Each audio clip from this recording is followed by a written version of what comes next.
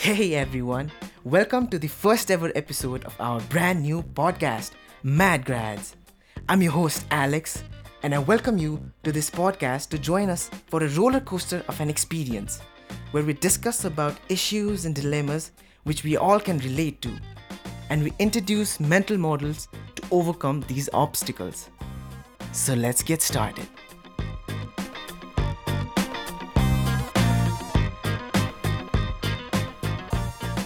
The title for today's podcast is Embarrassment at Cost Price. So let's talk about embarrassment. So where do I begin? I reckon that there isn't one person who has no embarrassing moments in his or her life. It's obvious that every single one of us has had embarrassing moments. Of course, thinking about embarrassment is something we don't usually like to do, as it really takes us to that place and makes us experience exactly all those feelings that had happened. But it is something we cannot forgive to forget. The foremost thing that I really find interesting about embarrassment is that whatever we call the most embarrassing moments in our lives or up to this point, we are instantly drawn back to those embarrassing moments. Whether it's anger, cringe, sadness, or something that really disturbs you.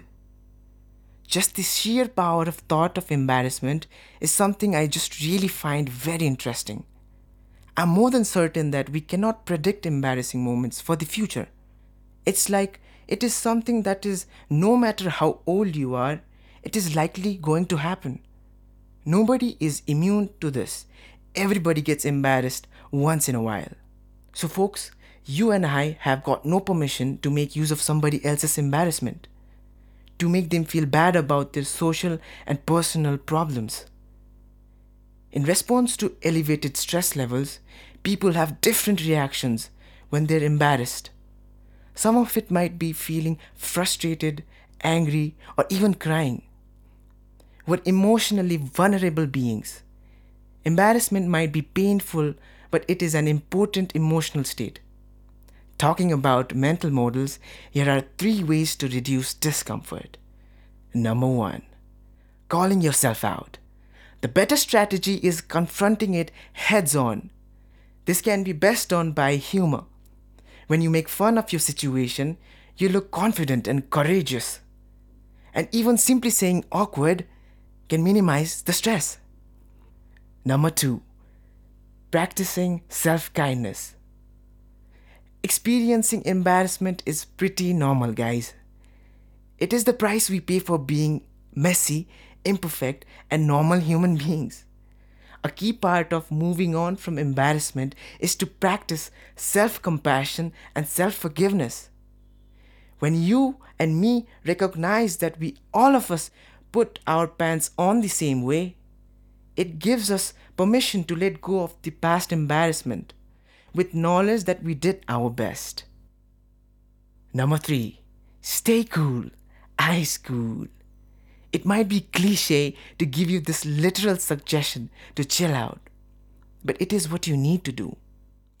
So according to a survey, when people were offered a choice of warm and cold drinks, the people who were feeling shame and embarrassment were more likely to choose colder drinks, because emotions linked with regrets often had a warm physical response in body, such as blushing.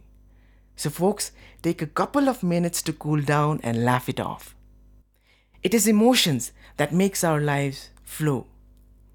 They only become a problem when they go out of control.